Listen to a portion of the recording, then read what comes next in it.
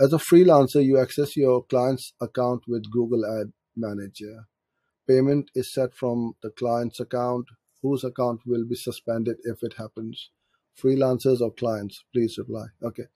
So you need, if you are a freelancer or an agency, you need to set up what we call,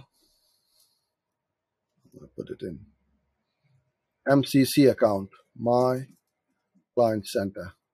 Can you see this? Yeah, you can see it properly.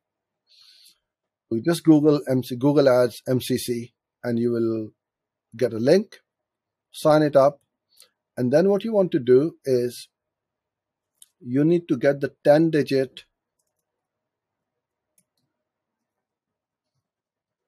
This is really important how you do this.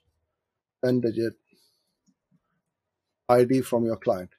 You then send request to log into the client account through your MCC. You don't let the client add your account to their account. You will not be able to do this. It's critical. So the way is, get the ID, send the request to them. They have to approve that yes, you can get access to their account, and then using your MCC and your logins, you will access your client account. So if you got 10 accounts, all of them will be accessed through one MCC level account. So that's how we do it. And if the client accounts get suspended, it will not be your MCC which will get suspended. It will be the client account.